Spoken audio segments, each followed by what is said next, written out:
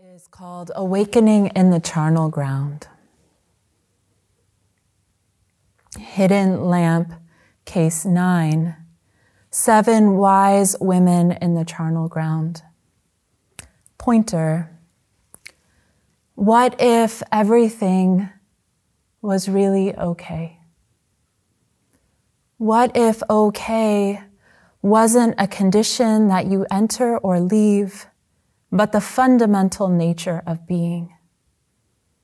What if there wasn't a problem?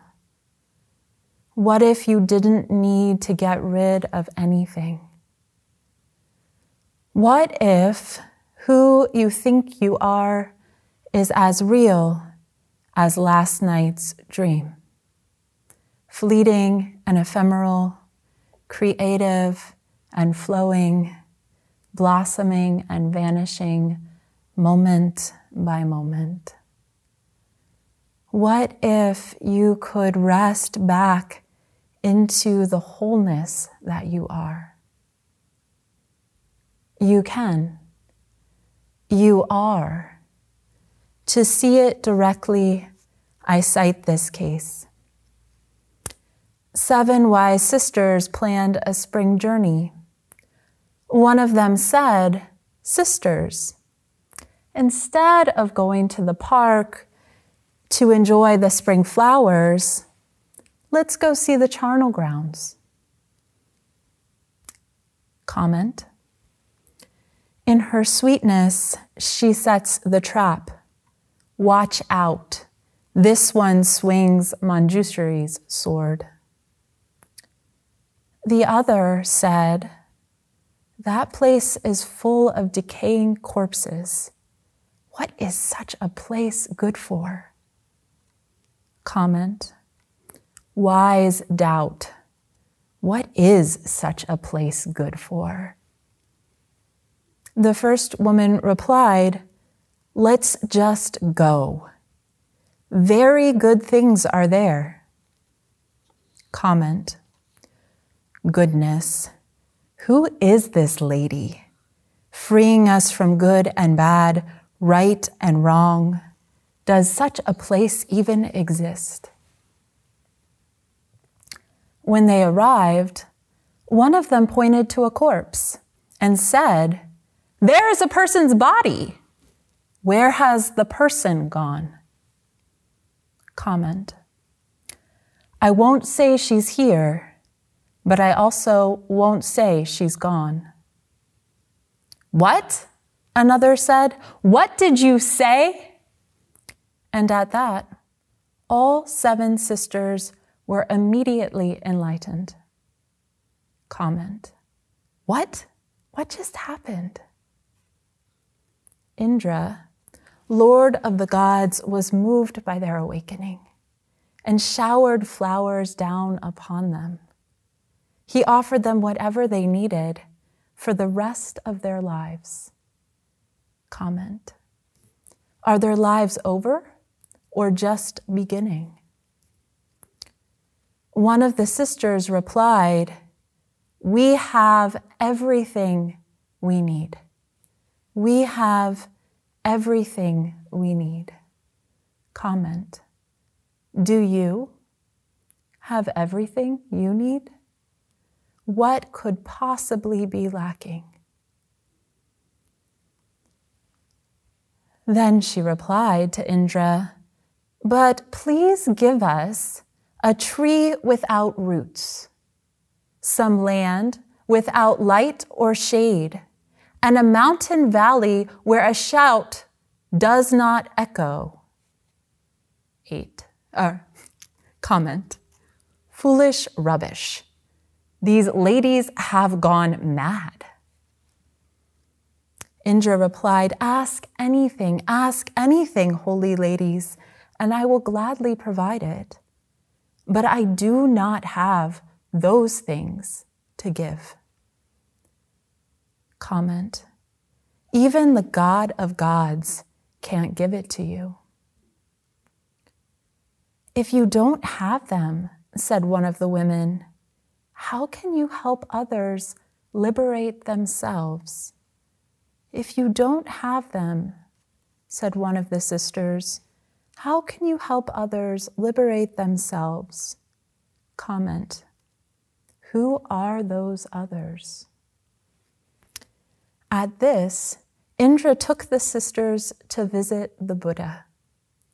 When the Buddha had learned why they had come, he said, as far as that's concerned, Indra, none of the arhants has the slightest clue either.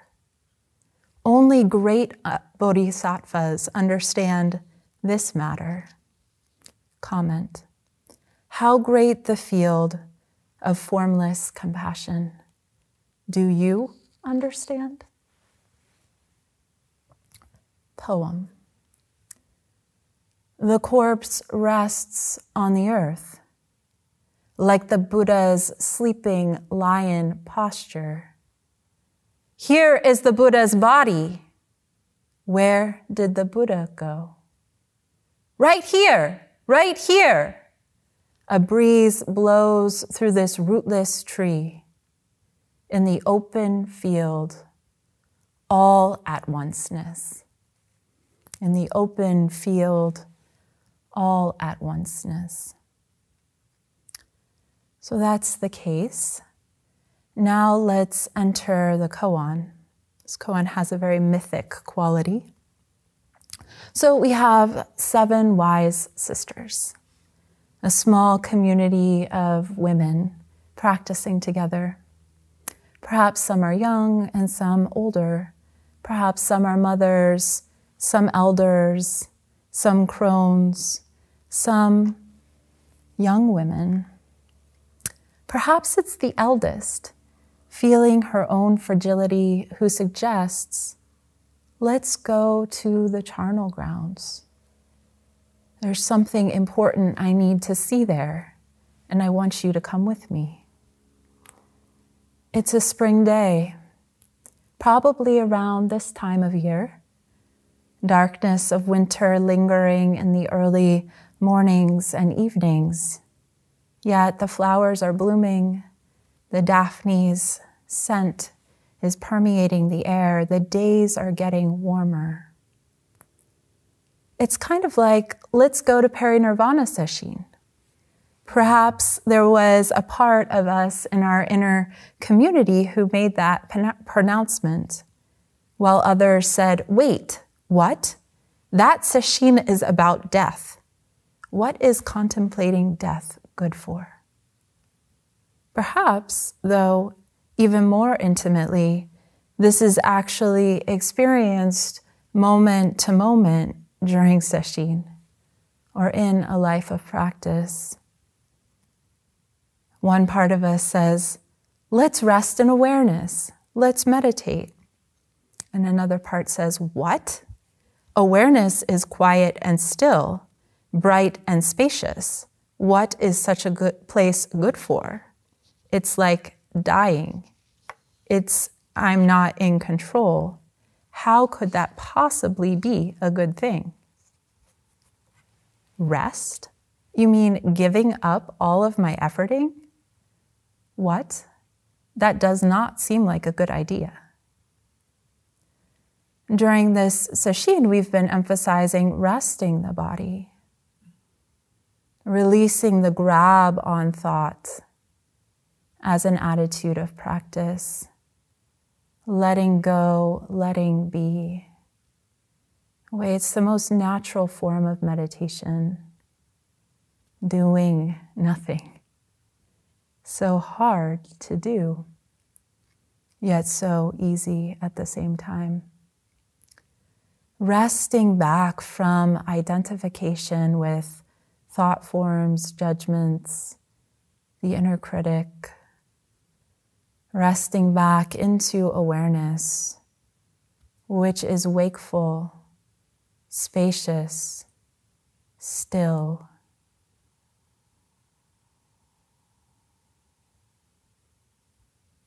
Right here. What happens when you really let your body and mind rest?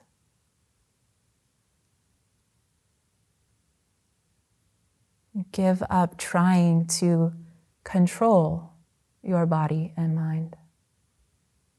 So it's not like we're recommending you all of the sudden find this perfect, easeful posture, this perfect, easeful mind. It's resting back from whatever's happening in the body, resting in whatever state of being is arising. Tension, that's okay. Grasping, that's okay. Resting back. Resting into the quiet nature of mind. Being the stillness from which all that is conditioned move. And what is conditioned? Thoughts, ideas, emotions, body sensations, breath, sound, visual phenomena. What is unconditioned? Rest. Rest in the unconditioned nature of your being. Chosen Roshi would often teach me in Sanzen using images. It's part of the Zen school to bring in image metaphors for the nature of experience. So when I rest back, I often use the image of the ocean, sinking back deep into the water, sinking, resting below thoughts, sinking into the deep stillness, the quiet spaciousness of mind's nature. Aware and allowing. Thoughts like the bubbles on the surface of the ocean. Do the bubbles on the surface of the ocean disturb the darkness of the Mariana Trench?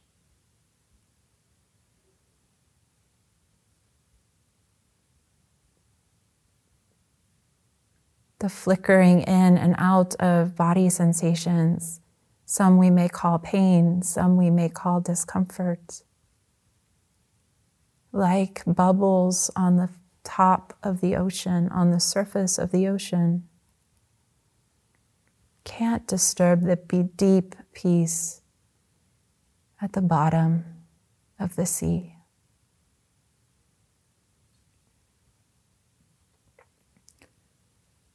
So that's one of my favorite images. Chosen shared with me that she would imagine going into a dark cave as she was sitting, as beginning Zazen, and then just walk back into the cave until there was no more natural light. And she was sitting in complete darkness. And then just sit.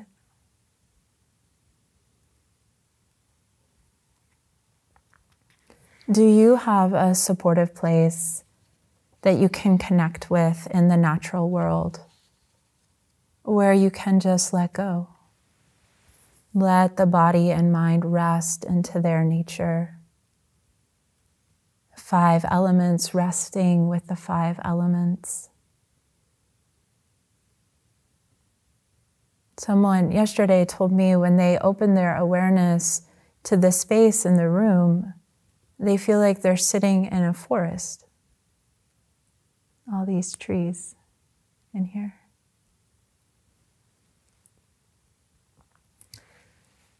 The koan continues with one of the sisters saying, "Let's just go. Very good things are there." The charnel grounds is the place where dead bodies are placed to be eaten by wild animals. It smells of decaying corpses. Some of the bodies perhaps no longer recognizable as human. Perhaps there is a sense of a place like this being haunted by spirits or hungry ghosts, strange characters, those with morbid curiosities and fetishes. What is such a place good for? If I were with the 7 wise sisters, I would be happy that I was traveling to such a place with people that I trusted, wise friends, kind and compassionate companions. I have heard the 7 factors of awakening, which was taught by the Buddha, called the 7 friends. And I appreciate the relationship here. We enter Sesshin with the support of Sangha, spiritual friends, which in the Sesshin, perhaps because of the pandemic and the rarity of meeting together in person, perhaps the nature of this particular Sesshin where we're contemplating death, but Sangha feels particularly potent. The community here particularly harmonious. Beautiful, actually, both online and in person. Beautiful.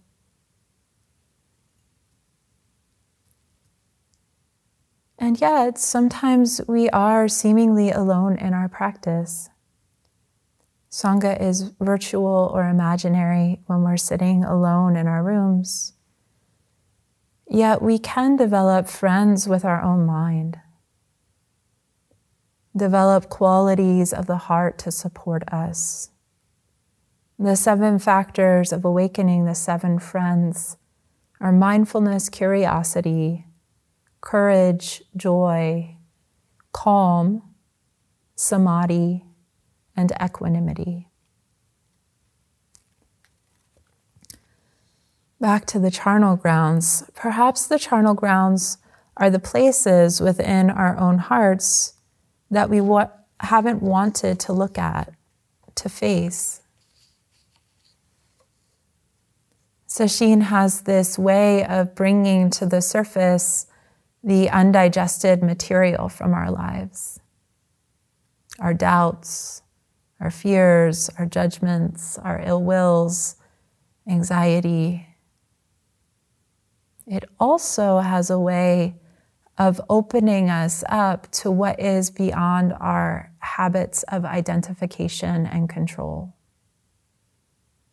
So both opening to the shadows of the heart and opening to the groundless nature of being.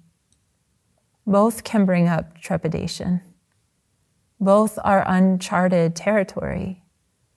Both threaten the ego's grasp and control over our lives, which we've practiced for lifetimes. But this koan reminds us that good places, good things can be found in the places that scare us. Good things can be found in the places that scare us. So perhaps it's an opening towards a more inclusive awareness, or finding inner strength, deepening concentration, discovering compassion, forgiveness, or deep acceptance. In Sesshin, we learn to sit with the apparent demons of the mind and see what they're really made of.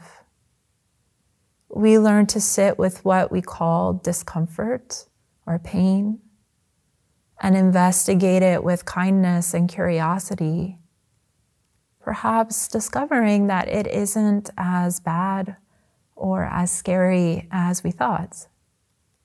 I've found that even the label pain can cause me to avoid or retreat from a part of the body, react to a sensation.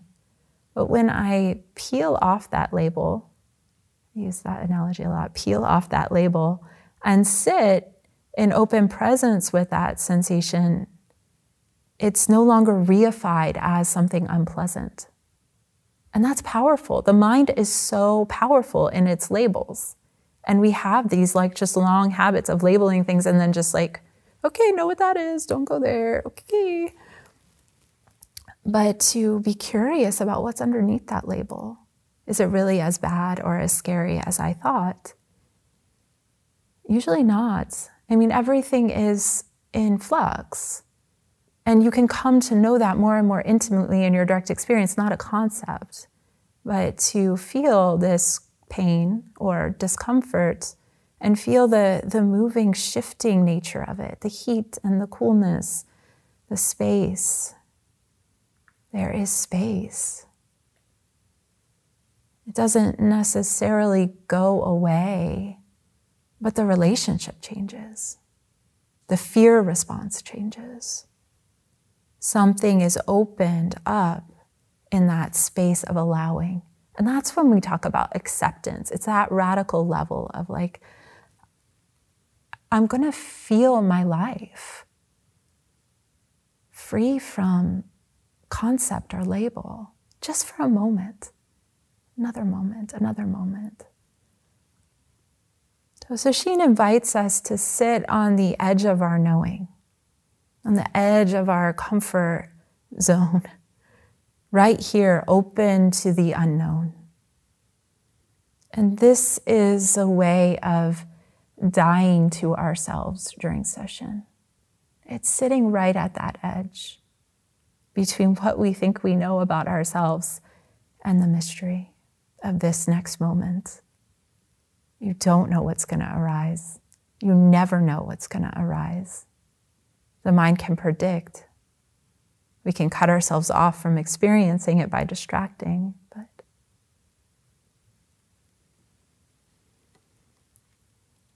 at the charnel grounds, back into the koan, one sister points to a corpse and says, "There's a person's body. Where did the person go?" Perhaps the other sisters were looking around, enjoying the sky, the sun, the mountains, the flowers on the trees. It's spring, and thinking, oh, this isn't so bad. And another sister goes right for it. We're here to see death. Look, look. We're here to learn, to let go of our attachments, to let in the reality of death. Let's look at it. And we can also do this during Sesshin. The mind starts to settle and quiet and open, especially during this phase of Sesshin. There's more openness in awareness, less identified with some of the suffering that we brought to Sesshin. And then we find ourselves basking in the open space of mind and planning a garden for next year, or crafting letters to people in our heads, or writing musical scores, or singing songs, or just daydreaming. And it feels good to play in spacious nature of mind. But this wise teacher is saying, wait, look, where are you? What are you doing? Who are you? Right here is a person's body. Where is the person? What makes a person? Thoughts come and go. The body is taken up by the earth. Does anything remain? Master Totsu's third barrier. When the light falls from your eyes for that final time, where do you go? Where do you go? The Buddha lying on his deathbed during the parinirvana, where did the Buddha go? Thich Nhat Hanh, where did he go? The you who came to Sesshin, where are they now? The you who started Zen practice, where are they now? Where did they go? Right here is a person's body. Where is the person? Master Rinzai says, the true person of no rank moves in and out of this phase. One sister says, what? What? What did you say? What mind? What did you say? What mind? What did you say? Turning awareness back on itself, questioning the mind, turning that giant elephant head back to look at the source of thought. What? What did you say? When you look back at the thinking mind, this is one of my favorite practices. I introduce this every session. When you look back at the thinking mind, just do it right now. What did you say? Often it shuts up, at least for like a second. And then what are you looking at? What are you looking at? Look, feel, listen.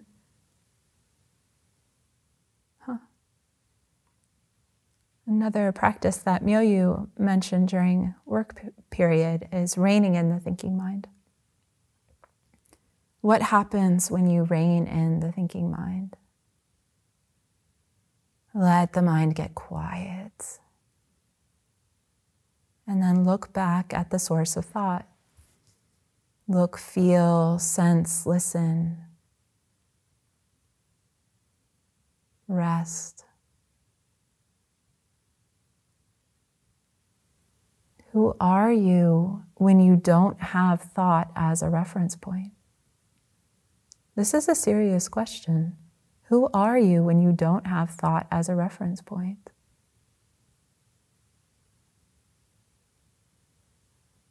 Probably encountered the narrator by now, just trying to set up a reference point at every moment.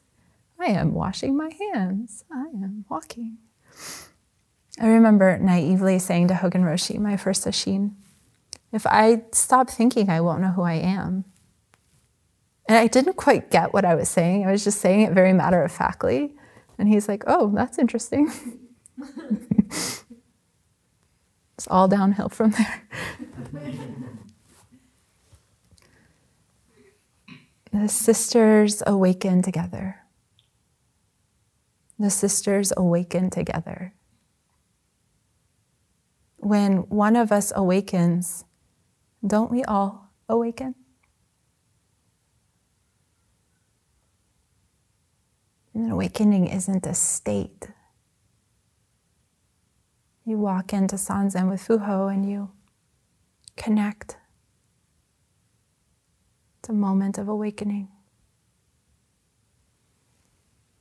This is one of the most beautiful things about monastic Sangha, about Sesshin Sangha. We enjoy and relish in each other's openings. We benefit from the fruits of each other's practice. I've been reflecting on all the transformations I've witnessed during my monastic life living here. When somebody in the Sangha takes responsibility for their anger and judgment and works on transforming it, the whole community benefits. But also when somebody lets go of the burden of self, the burden of self is eased for us all. Somebody walking around who's not holding a bunch of anxiety or projecting a lot of fear onto others, we feel lighter, less deluded in their presence, less defensive in their presence. Someone's determination can inspire us. Someone's compassion can soften us. Someone's vulnerability can open the floodgates of the heart. Someone's samadhi can carry the whole room deeper into stillness. Whose practice is this anyway? I was thinking that as I sat on this seat. I was like, gosh, who's going to give this Dharma talk? The room is just so still and so open and palpably awake. It's not my practice. This talk wrote itself. We are always practicing together. We are always awakening together. We are not separate from anything. Even when we are alone, we are together. Someone said to me the first night of Sanzen, the Zendo is so beautiful. You're going to be so happy when you go back in. It's like day 3. And my immediate thought was, Hogen Roshi's in there. That's why. We're held by his samadhi.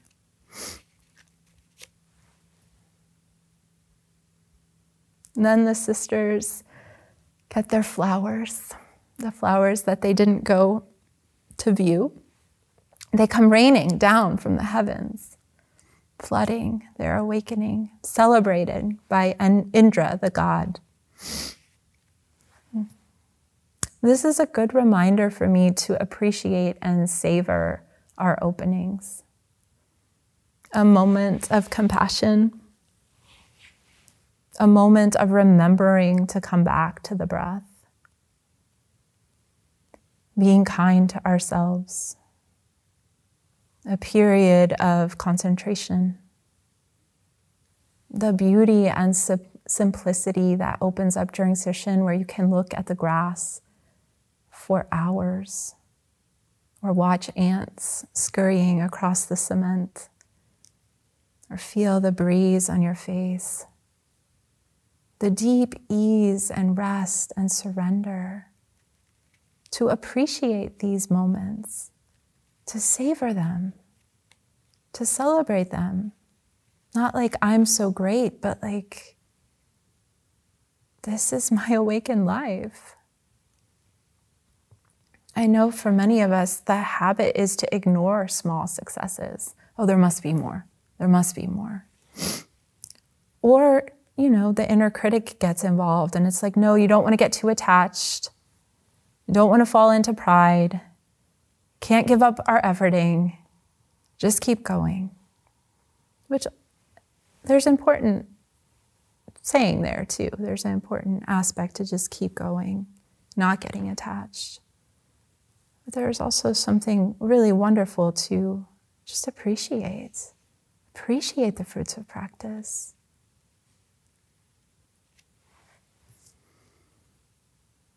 To receive the love and beauty, the spaciousness and silence, creativity and brightness of the world opening up during this stage of Sesshin.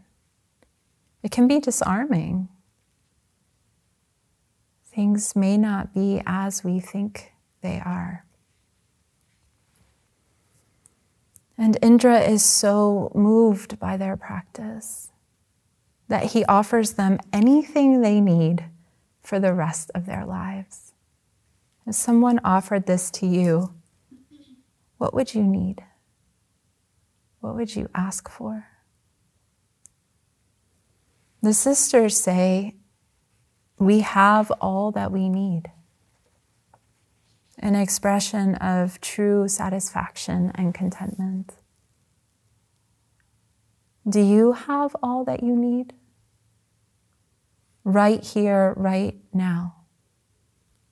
The only moment that you are alive. Do you have all that you need? Not what you think you might need for retirement or even in 10 minutes from now, but right here, right now.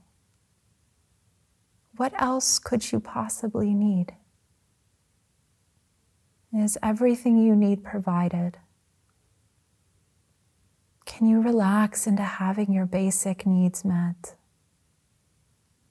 Letting the breath breathe you, feeling this body supported by the earth. Can you let your practice, even just for this moment, be that simple? Attention in present moment experience. Is there anything outside this?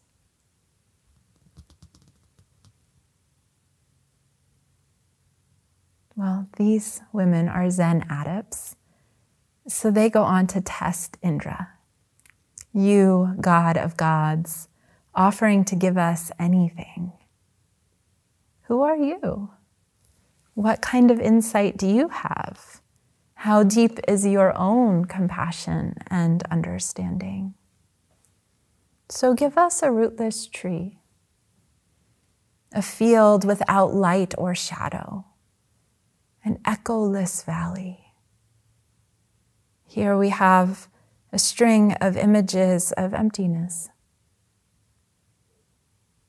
The rootless tree of this body, stillness walking, dancing through spaciousness, traversing the groundless ground.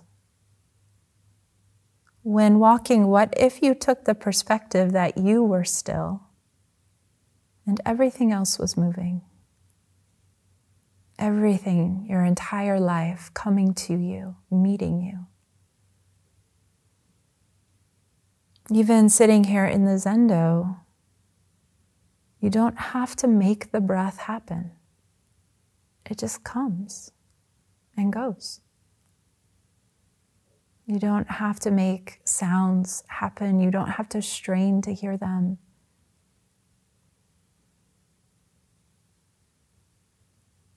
They come to you.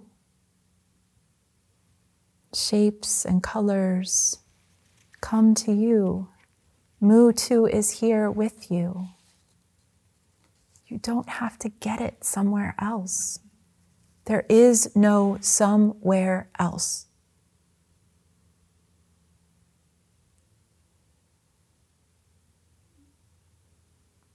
An open field. The image of non-discrimination, non-identification. Can you let be with what is? Letting this moment of sensations die so the next can emerge. The next will emerge. An echoless valley. All sound only happens once. Each moment only happens once. There are no repeats. The past as it arises in memory arises now, arises here. Memory never a complete copy of what was. And then the memory fades. Can you let it disappear without picking it back up? Without making echoes. Functioning in emptiness is the way of the Bodhisattva. When we rest our self-centered thinking, when we lay it down like the Buddha resting in the parinirvana posture, the sleeping lion's posture, we open to a vast field of potential energy. It is from here that compassion arises. Vows take hold of us when we empty out. Big vows, not personal vows. Vows to awaken, to live from love, to give up this self-improvement project, to share the Dharma, to nurture wise community. Living a life of practice is continual humility and empowerment. We are humbled by the truths of impermanence, interconnection, emptiness. We are empowered to taste our wholeness, the unborn, the life of the universe being played out through us. If you don't know that this life is the unbounded life of Buddha nature, how will you help others liberate themselves?